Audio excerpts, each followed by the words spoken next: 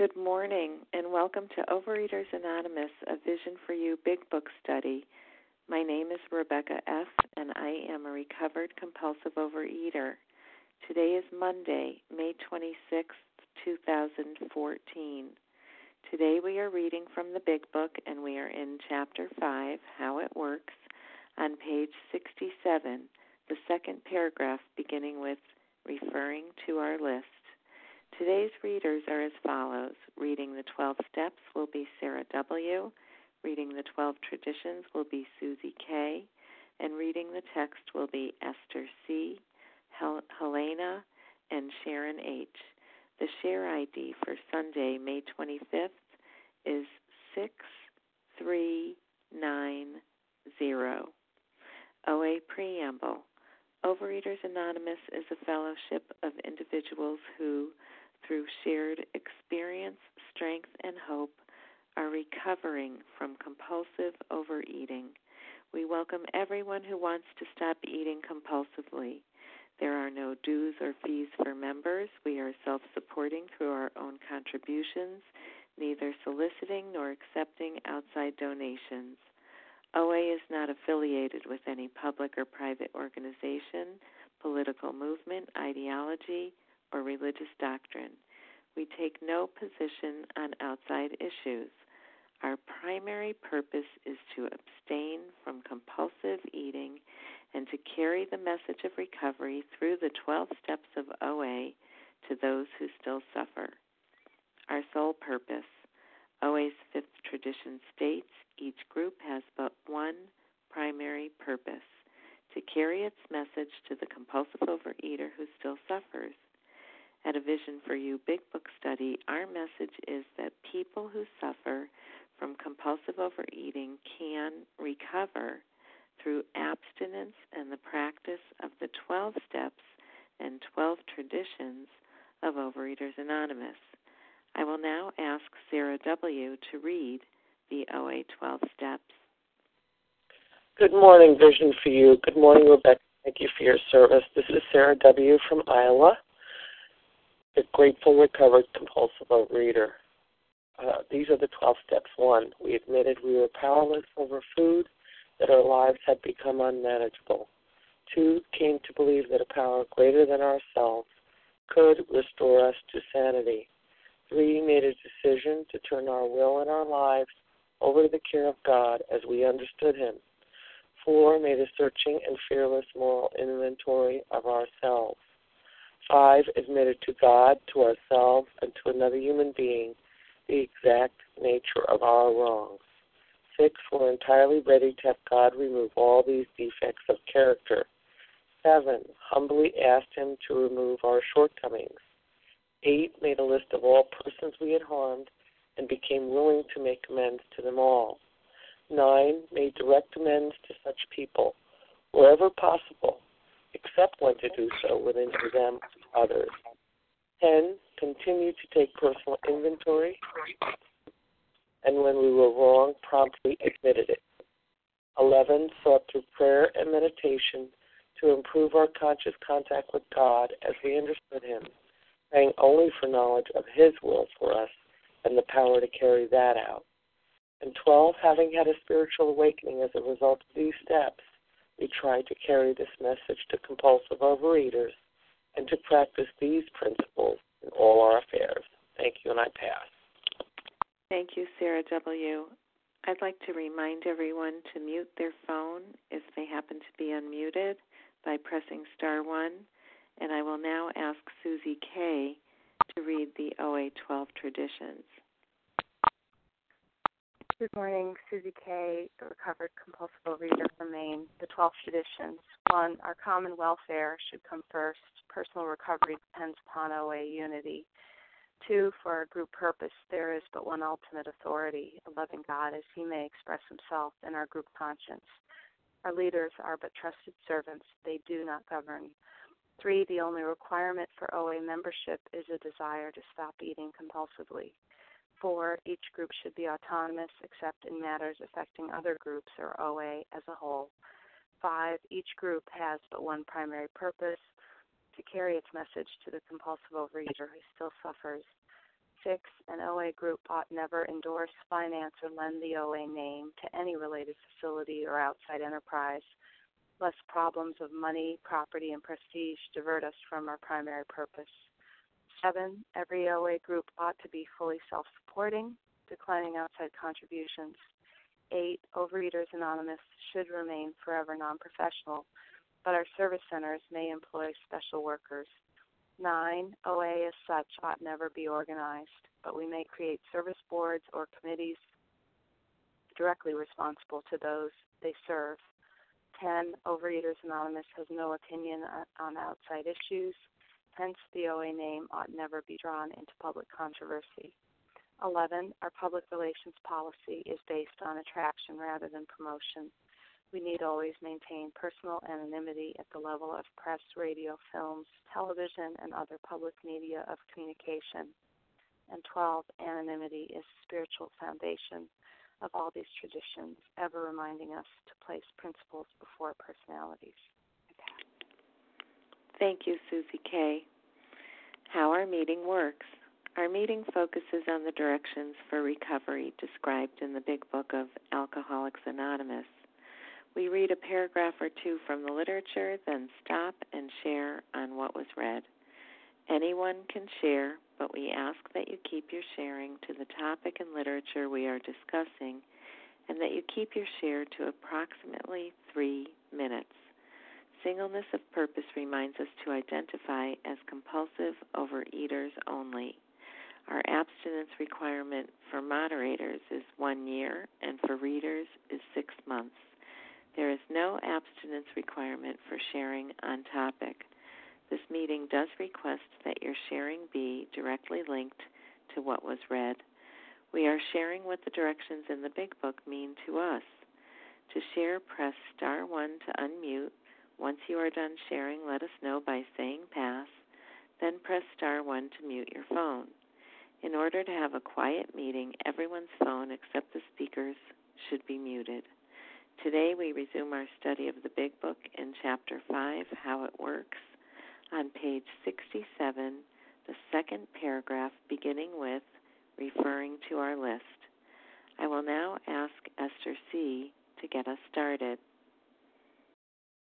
Good morning. My name is Esther C., and I'm a recovered compulsive overeater in Canada. Referring to our list again, putting out of our minds the wrong others had done, we resolutely looked for our own mistakes. Where had we been selfish, dishonest, self-seeking, and frightened? Though a situation had not been entirely our fault, we tried to disregard the other person involved entirely. Where were we to blame? The inventory was ours, not the other man's. When we saw our faults, we listed them. We placed them before us in black and white. We admitted our wrongs honestly and were willing to set these matters straight. So this paragraph, which is referring to column 4, the column where we look at our part, was for me the point where my eyes really opened up. You know, as I was writing, my jaw dropped, and I realized that I'm the problem. My life is not the problem. People, places, circumstances, these are not my problem. I'm the problem.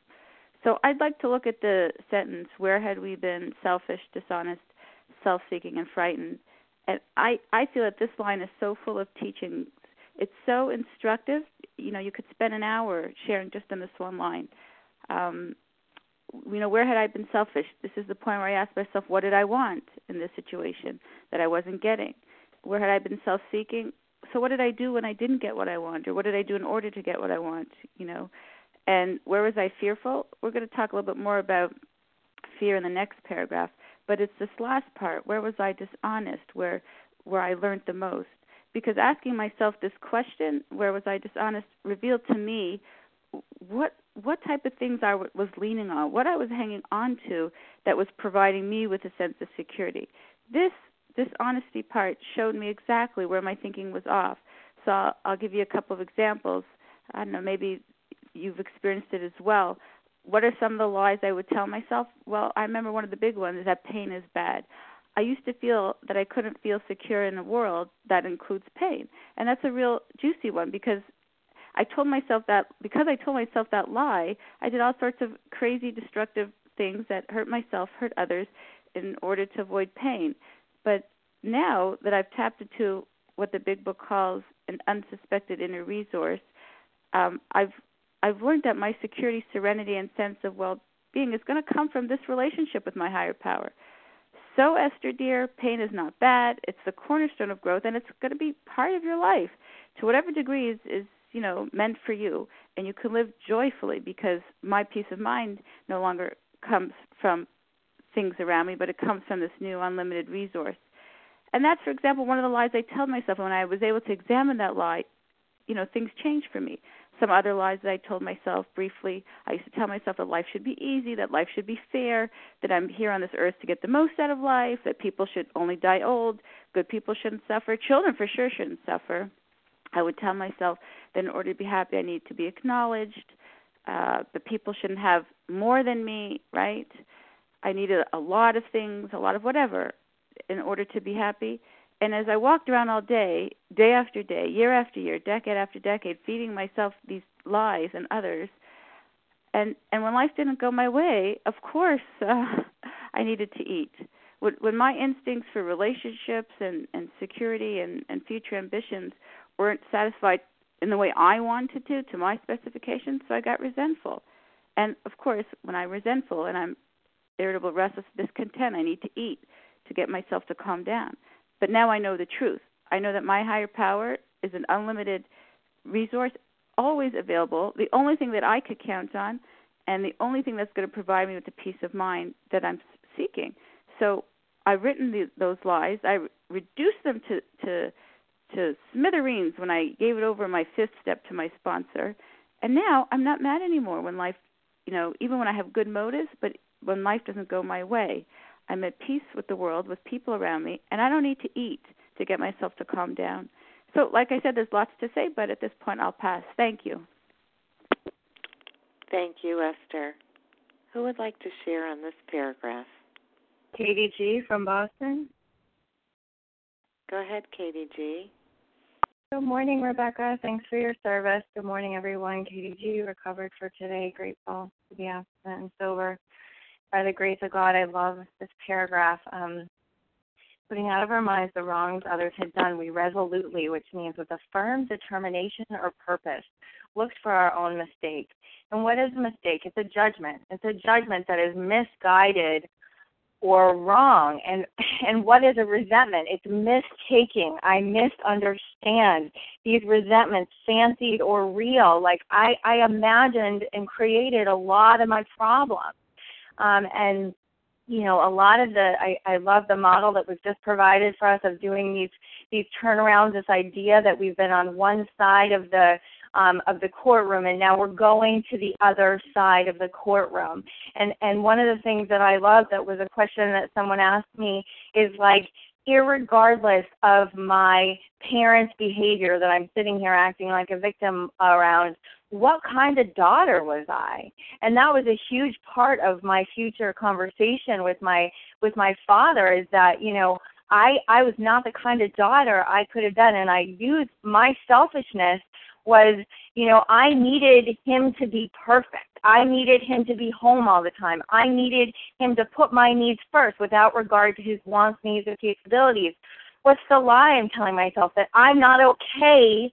I am unsafe unless they're behaving in a certain way. And what's the truth? God is my security. That other people can do whatever they want, and I can still be okay. And what's my self-seeking? I act like a victim. I passive-aggressively convince him he needs to buy me toys when I'm, whatever, all like throughout my life. And what's my fear? That I'm, going to lose something, or I'm not going to get what I want, that I'm going to be rejected. And the best part about these turnarounds is that I can then go to God and say, God, please remove the lie that I'm not okay because somebody else is behaving this way, and help me be the truth and live in the truth. And what was so amazing for me about these turnarounds is they gave me the words to pray to God so that he can then soothe that inner anger that's propelling that self-seeking behavior, that's propelling the judging, the character assassinating. And let me tell you, even when I wasn't, telling someone, taking them apart in my head, I wasn't verbalizing that, I was still doing destruction. Because if I'm going into a situation and I am character assassinating someone, let me tell you, my behavior is changed by that. And what I love, I just want to echo one last thing, is that if I don't get down to these causes and conditions and look at my role and my mistake, irregardless of whoever else is involved, eating is going to feel like a step up from how I feel for myself. So what that means is complete obliteration, complete annihilation of all things good, putting that food in my mouth, reactivating the phenomenon of craving, and going to death's door is going to feel like a step up from the self-hatred that I have in my own brain. And this is an amazingly powerful tool. If you haven't gotten to this work yet, that's okay. Keep showing up. There's a tool that works. I do these turnarounds all the time, and what they do is they don't bring me relief, but they bring me freedom. They bring me closer to the feelings, and I then have something to go to God with and really pray. And with that, I pass. Thank you so much. Thank you so much, Katie G. Who else would like to share on this paragraph? This is Janice. Larry? M. I heard Janice and Larry, and I believe someone else. Okay, I guess it's Janice and then Larry. Go ahead, Janice. Well, thank you, Rebecca, and good morning to everyone this morning. My name is Janice M. from Massachusetts. Yes, this list is going to give us a lot of information, I'm sure. And the next line, putting out of our minds the wrong others had done, I looked for my own mistake. That was very difficult in maybe 3 decades ago. I was focusing solely on what other people did to me. I mean, that's how it was. Because in my mind, I thought, well, if they didn't do that, then I wouldn't do this. And if they weren't like that, then I wouldn't be like this. See, it was always blaming other people. And it took time because, I used the resentments. I used them for an excuse to behave the way I behaved. I used the resentments to justify my actions. I was a young woman, got out of college, and I didn't want to, go into, I was scared and whatever, to go into public school, so I went into another business that I could get my own way. And then I blame those people for what happened to me. I mean, it's crazy. I rationalized, it's their fault. If they didn't, do this, then I wouldn't do that. So, you see, it's all about me. It's all about where was I dishonest? Well, geez, I didn't feel I was dishonest, but as you do this, and you're working with a recovered compulsive overeater, I don't know, and God, I used to always say the 3rd step prayer prior to doing this. If I put my pencil down, before I started, I said the 3rd step prayer, and then when I put it down and stopped and started again, because then I want God to come in, another power. It just happens. I mean, I don't know. I can't explain it, but it does. And it just automatically flows. You start to see yourself. And sometimes it takes a long time, but it was, this inventory is not others. This inventory is mine. So I have to look at me, not what others did, and that takes practice, not to look at somebody else, because that's the easy way out. And as far as being dishonest, I never thought I was really dishonest. I never stole anything. But dishonesty, is not telling the truth. Like, I may tell something just to be approval, just for somebody to like me, not telling the truth to myself, which is a dishonest action, or not telling the truth because you might reject me, all those things, wanting approval. So with that, and I have to remember that resentment and freedom do not exist. They can't possibly. If I'm resenting, I can't be free, and I can't love at the same time. And with that, I pass. Thanks. Thank you, Janice M. Larry? Good morning. Larry, recovered compulsive overeater from Chicago. So it says, we had resolutely looked for our own mistakes, where we've been selfish, dishonest, self-seeking, and frightened. This, in my experience, is nearly an impossible task to do that unless one has sufficiently done the work necessary in steps 1 through 3.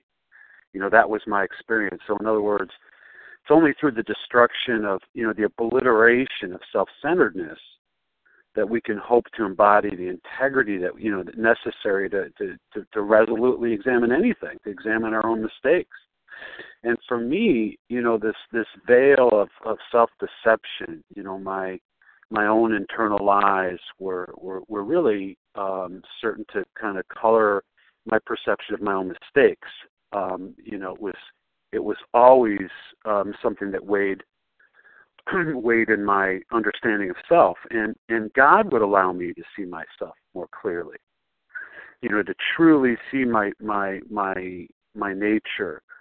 Only if I had completely turned my will and my life over to the care of God. That level of surrender that we find in step 3. So we're trying to get right with God in steps 1 through 3 in our powerlessness. And my experience was there's no playing games here.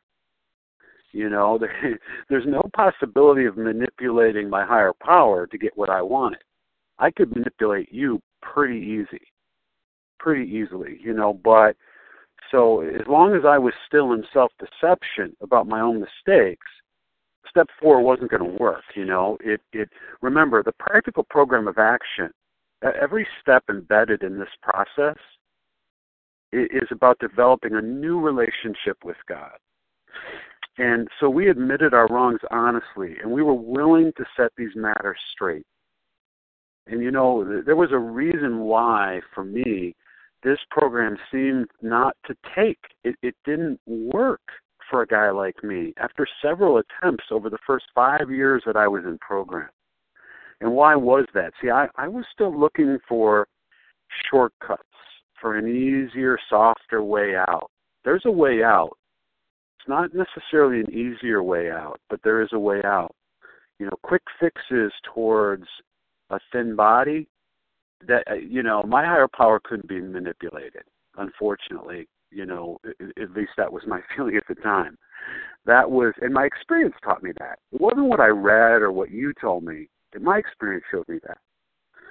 The easier, softer way, guess what? It doesn't exist.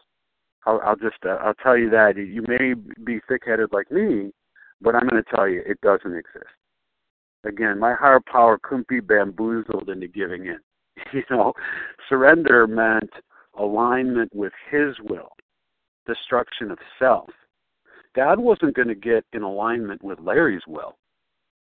And again, there was no honesty in me until I had fully surrendered and said, God, help me to be in alignment. Help me to align myself with your will today. If you try to take step 4 before you're ready to do that, and each of us are in a different place there, it ain't going to work. That's my experience. Maybe you can prove otherwise, but that's my experience. So with that, I'll pass. Thanks. Thank you, Larry. Would anyone else like to share on this paragraph? Monica. I heard Monica and another person. Jean. Rabia. Jean and Rabia. Go ahead, Monica. Good morning. Good morning, everyone. My name is Monica, and I am a recovered compulsive overeater. So here is a turnaround paragraph explicit instructions here for me.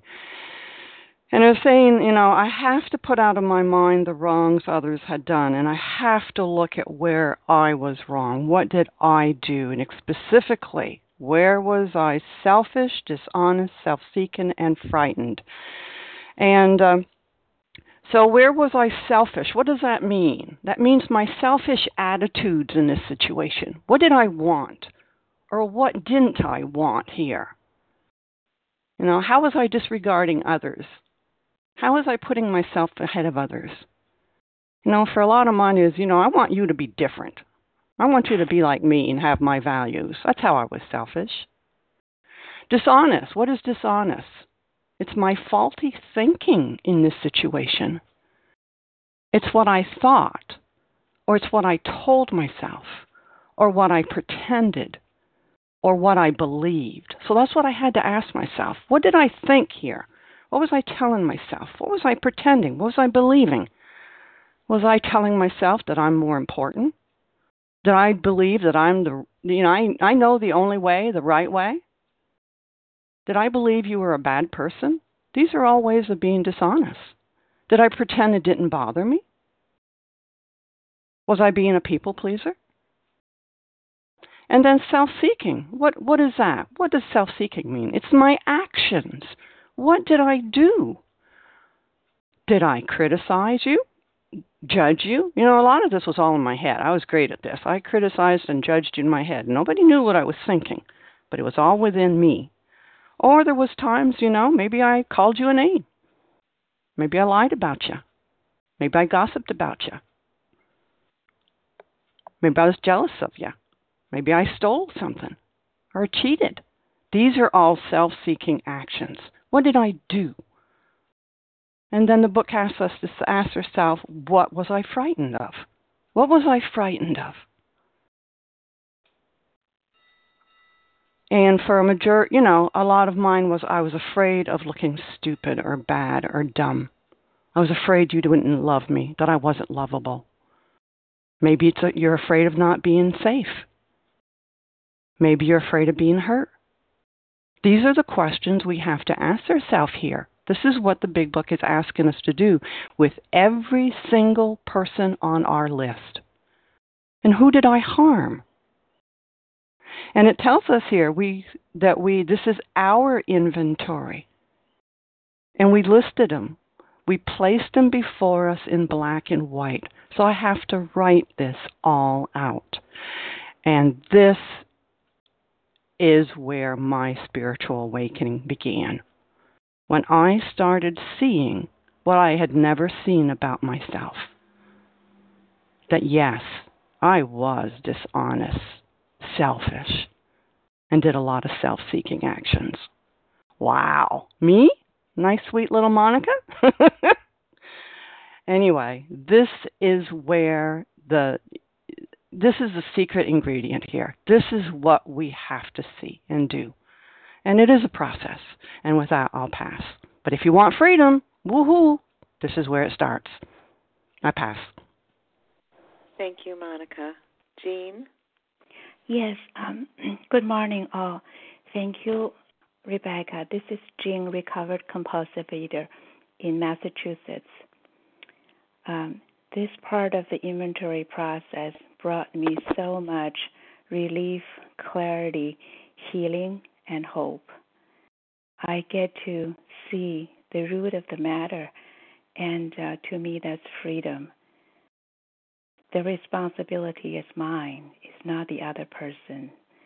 And in my selfishness, experience of selfishness, it's for me, it's more of a non-acceptance of who I am, who you are, what you have done, what I have done, what the world should look like, and how everything should go, how events should unfold. So the Big Book in the later chapter said, acceptance is the answer to all my problems, and non-acceptance was the cause of all my problems. I want everything to be different because they're not according to my liking. My judgment was superior. And I also get to see through this 4-step process and later on in my daily 10-step work, I saw more and more clearly for me that everything was not stemmed from things outside of me, people, place, and things, but a projection from my own fear, unworthiness, my own dishonesty, my limitations. And I failed to acknowledge that I was in communion with God, but I was blocked off from Him. So I sought my worth, value, security from my job, how I look, and what other people think of me, and everything else. And now in this paragraph and through the writings, I get to reclaim that power. I used to make other people my God, or put myself as the arbitrary judge of the universe. And the truth was revealed to me that it's impossible to demand other people to give me the love, the respect, the worth, and security. And I myself, through the enlightenment of this process, have been given the ability to allow the channel to be open so that I reclaim the power and connection with God. And from there, I relinquish the need to demand other people to be different and to give me the importance, the respect, and in regardless of their needs, wants, capabilities, situations, and the history. And I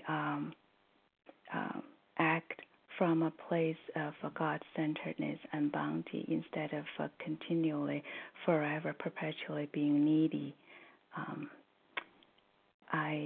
I'm going to say I'll end there, and thank you.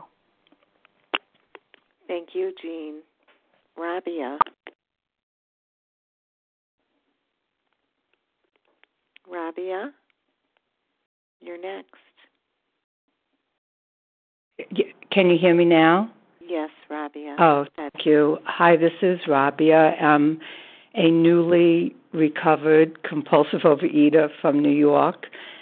And I'd like to speak to the visionaries who are writing the fourth step now, and in the first 3 steps, getting ready to write the fourth step, that the most important thing for me was doing it to the best of my ability, asking my higher power to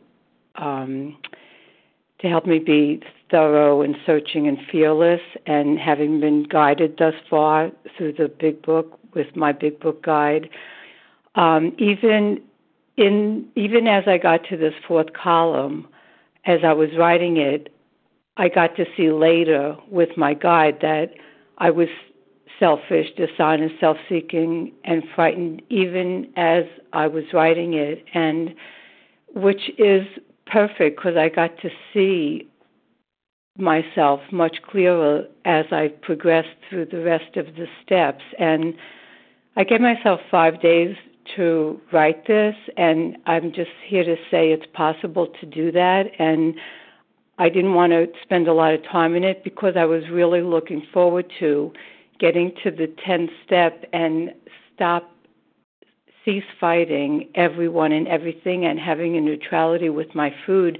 That's the message I was getting in the vision meetings. I so wanted this neutrality with food, this nightmare I've been fighting my whole life. And so I quickly got through the fourth step as thoroughly as I could, and my guide in the fifth step, we continue to grow through this, and I just want to say I'm in the 10th step now, and it's so worth the work that we do to get there and to move through as quickly as possible. These are simple steps, and they don't have to take very long, and the joy at the end of them is so worth the work.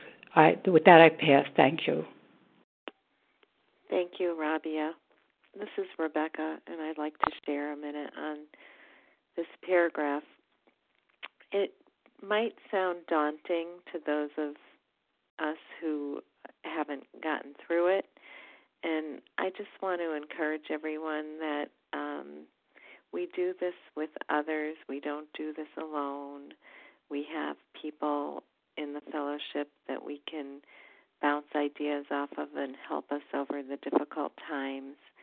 And it isn't about beating ourselves up and making us feel worse than we already feel, which might be how you would interpret this paragraph.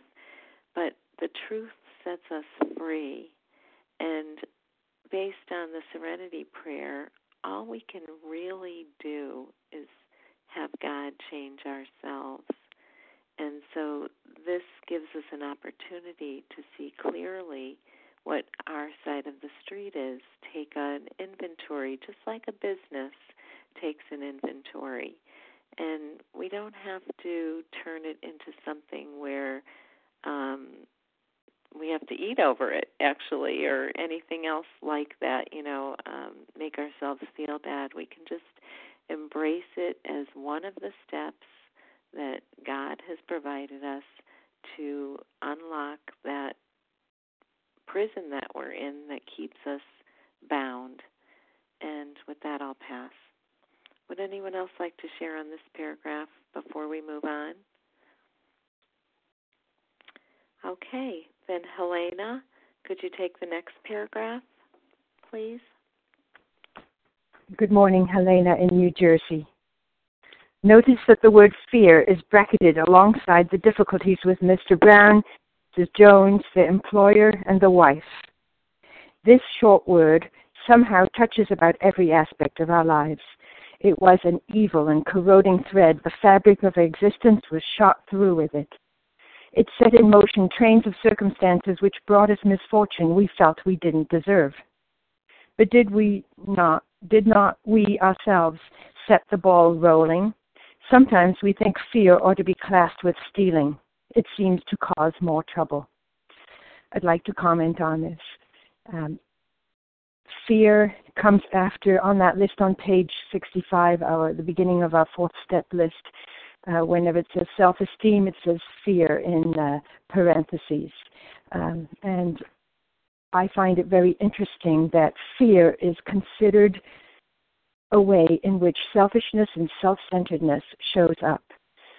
When we see on page 64 that we are convinced that self manifested in various ways was what had defeated us, we considered its common manifestations. The first manifestation is resentment, and we have just listed our resentments and are now looking at them in a different way. And the second one is fear. So this was a very difficult thing for me, and it continues to be a difficult thing for me. I may never again look at where where someone else has hurt me or has done something wrong. I am looking entirely, as was talked about in the last paragraph, at my own actions, my own character defects. And when I did that very honestly, I saw that it was indeed true that the fabric of my existence was shot through with fear. It set in motion trains of circumstances which brought me misfortune that I felt I didn't deserve. Fear was talked about in the last paragraph in the discussion so much, and I identify so much with it in that I was always afraid, not only that I wasn't going to get my own way, but that things were not as they should be. This world was not as it should be. My sister did not behave as she should. My parents did not. My church did not. The world did not. Politicians, we could go on. And I was full of fear. And then there were the specific fears. I don't know how to do this, and I'm being asked to do it. And the only way I knew how to get through life, to cover up that fear, was to turn to food. And I'd like to pass. Thank you, Helena. Who would like to share on this paragraph?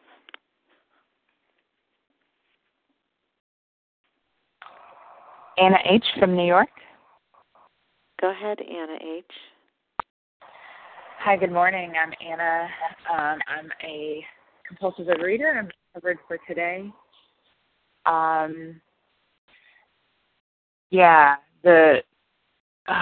love that they talk about fear in the class of stealing. Because really, fear for me is what steals time and what steals life from us as addicts and overeaters, and people with eating disorders. And I just have to say, before this program, my way of dealing with fear, my way of coping with it was to eat or to try to dissuade whatever discomfort I was feeling.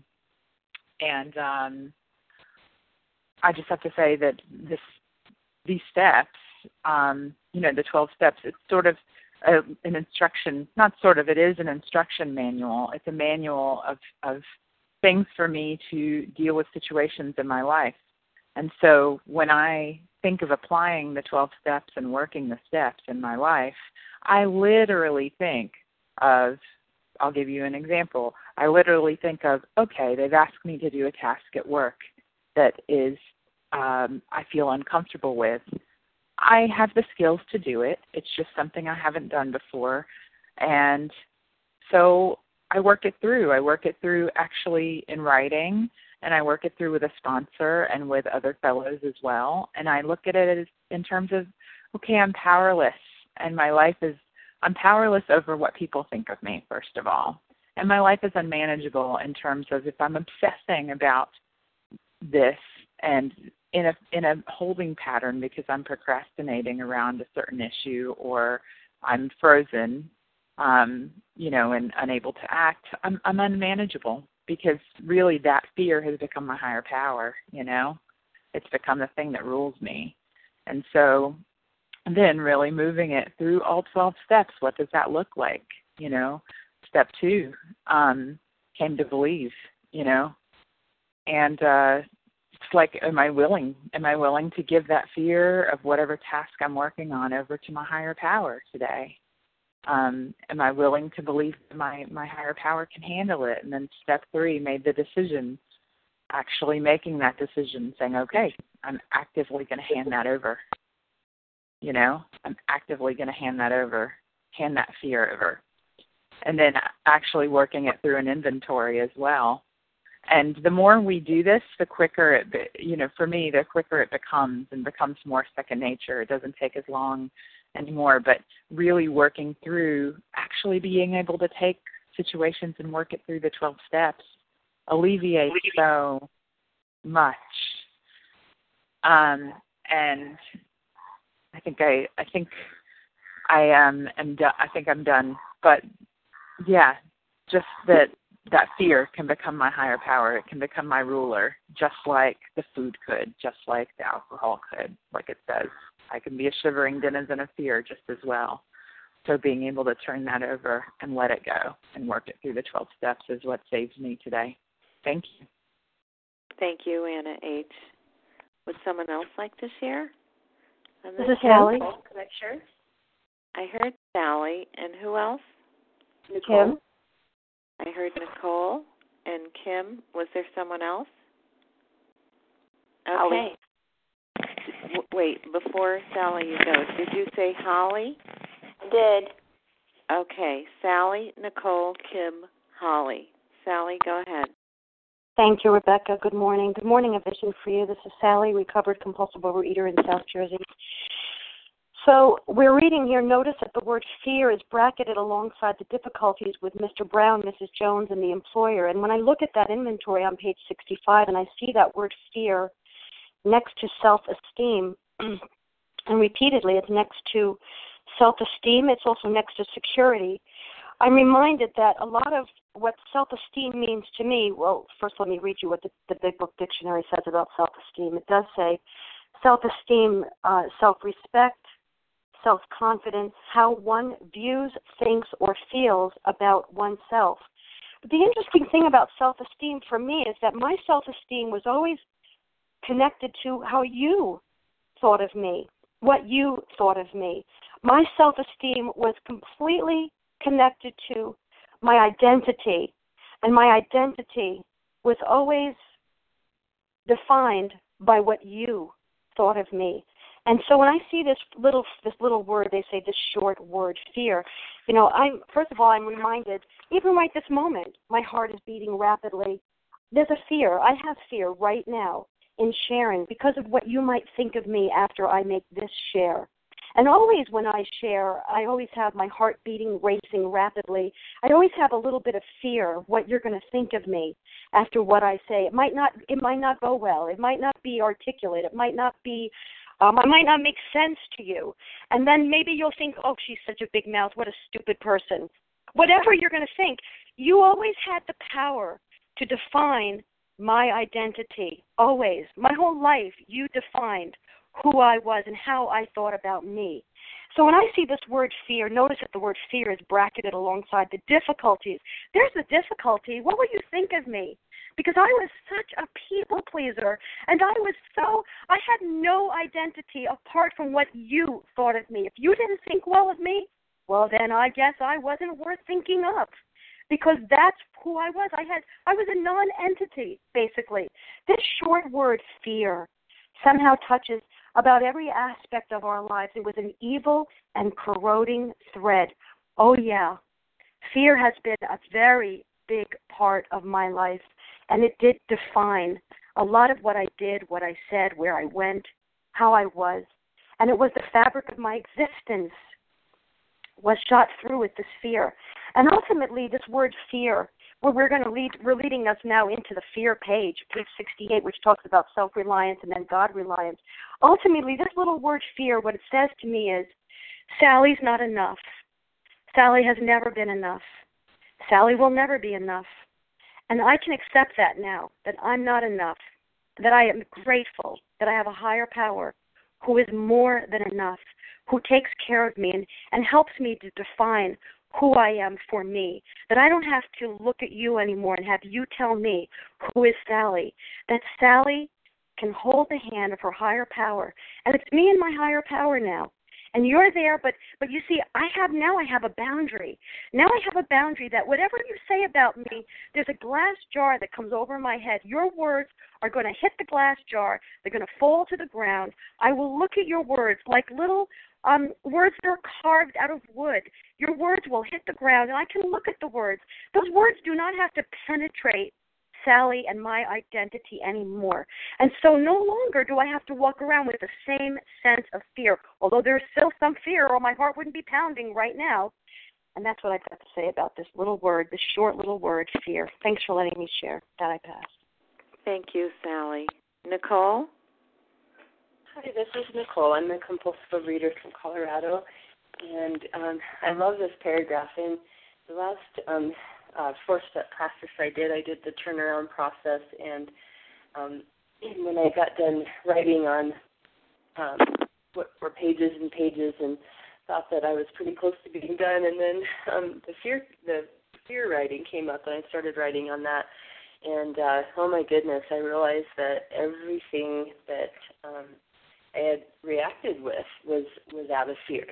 That was that evil and corroding thread that went through everything about me, and everything I was feeling, all the resentment, the dishonesty, it was all based on fear. And my fear was based on, what people thought of me, of fear of, looking or acting stupid, of rejection, and it was all just, related to the same thing. And, it made me realize that really my whole life that my reactions were based on, this one word, fear. And when it talks how, it should be crossed with stealing, that's so true for me, because it has caused more trouble. And it's so wonderful, being recovered and being able to now see that I'm acting out of fear again, and being able to identify that and being able to turn that over to God. And I love how the big book says, when we do our 10th step, review, we quickly, we turn that over just immediately, and as soon as that fear creeps up. And it's so wonderful to me that I can just immediately ask God for its removal, that I can recognize that fear, not all the time, but, a lot of the time, and so much more. I was never able to recognize that fear when I was in the food, but that I can do that, a lot of the time, and that I can then just ask God immediately for its removal, and realize that, that His acceptance of me is so much more important than anybody else, and that He made me who I am, and that I can be comfortable in who I am, and what a relief that is. So with that, I'll pass. Thanks for letting me share. Thank you, Nicole. Kim? Good morning, Rebecca. Good morning, all. My name is Kim G., and I'm a recovered compulsive overeater from South Jersey. With this short word, fear, somehow touches every aspect of our lives. It is an evil and corroding thread. The fabric of our existence was shot through with it. And I think it's so brilliant how this fourth step is leading us to this point. Because I know my personal experience is I have these resentments. And what do those resentments cover? It covers my anger. So we're led into page 67, for God saved me from being angry. And what is my anger covering? My anger covers my fear. So it's helping me to unravel this. Because this is what that evil corroding thread has dominated my life. You know, in step 3, we learned out that self is the problem. The food is down. The food is no longer being triggered. That allergy is not being triggered. And I'm being left with the ism of my alcoholism, myself. And I'm so selfish and self-centered and self-seeking, self, that I am now seeing why that is so terrifying, because that resentment covers my anger, which covers my fear. And what has my whole life been about? It's about getting my way. Things have to be my way. It's about me. And let's look at that. What happens when I don't get my way in the past? I get a resentment. What happens when I don't get my way today? I get depressed and I get angry. And what happens when I won't get my way in the future? I get fearful. So this process is going to allow me to unravel this, to put my will in God's will, to trust and rely on a higher power, so I don't need to live in resentment, so I don't need to live in anger, and I don't need to live in fear. Because I had to recognize in step 1, I love the description on page 8 of Bill's step 1. No words can tell of the loneliness and despair I found in that bitter morass of self-pity. Quicksand stretched all around me. I had met my match. I had been overwhelmed. Alcohol was my master. When that alcohol was taken away, when I'm left with me, that paragraph describes my fear. It describes how that evil and corroding thread dominates me. So let's read that again. Think about the fear in your life, the thing about not getting my way. No words can tell of the loneliness and despair I found in that bitter morass of self-pity, because I was terrified. Quicksand stretched all around me because that fear is an evil corroding thread woven throughout my entire life. I had met my match. I had been overwhelmed. Fear was my master. And if I was not going to go back to the food, because that's the only way I knew how to handle my resentment, handle my anger, handle my fear, was to blot out my consciousness and get numb in the food, I was going to have to find another way. I was going to have to learn how to master my resentments, master my fears, master my sex conduct, and that is only possible through getting a connection with a higher power. And this process is going to remove the blocks of resentment and fear and sex conduct and anger, so that I can have a connection with a higher power, and I can live in a place of neutrality, I can live in a place of peace, and I can live in a place of freedom. What a brilliant process this 12 Steps has created. And with that, I pass. Thank you, Kim. Holly.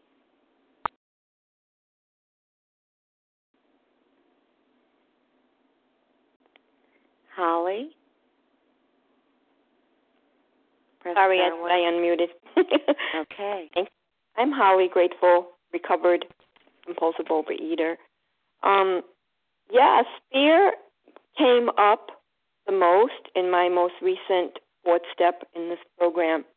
There was so much fear that it even shocked me to see, wow, I operate from fear still most of the time.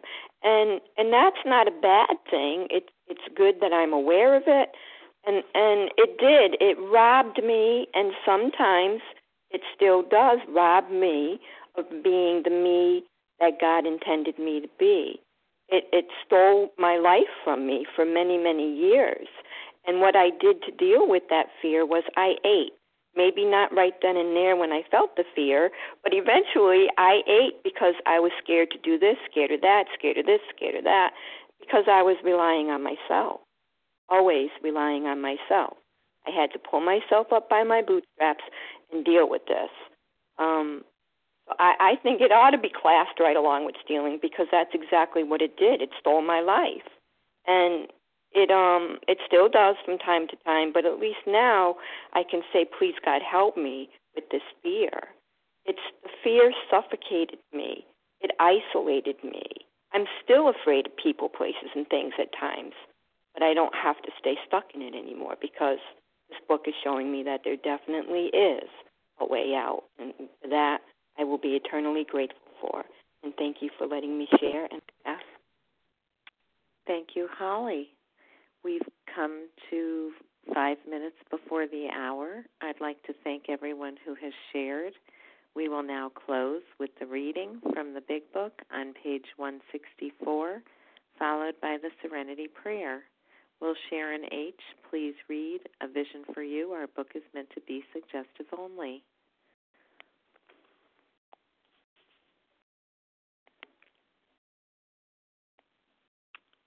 Sharon H., please unmute.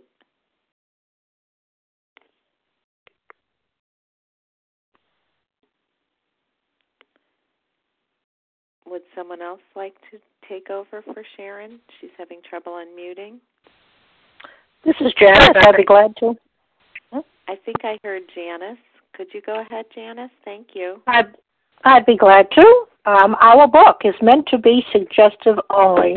We realize we know only a little. God will constantly disclose more to you and to us. Ask Him in your morning meditation what you can do each day for the man who is still sick. The answers will come if your own house is in order. But obviously you cannot transmit something you haven't got. See to it that your relationship with Him is right, and great events will come to pass for you and countless others. This is the great fact for us. Abandon yourself to God as you understand God. Admit your faults to Him and to your fellows. Clear away the wreckage of your past. Give freely of what you find and join us. We shall be with you in the fellowship of the Spirit, and you will surely meet some of us as you trudge the road of happy destiny. May God bless you and keep you. Until then, pass.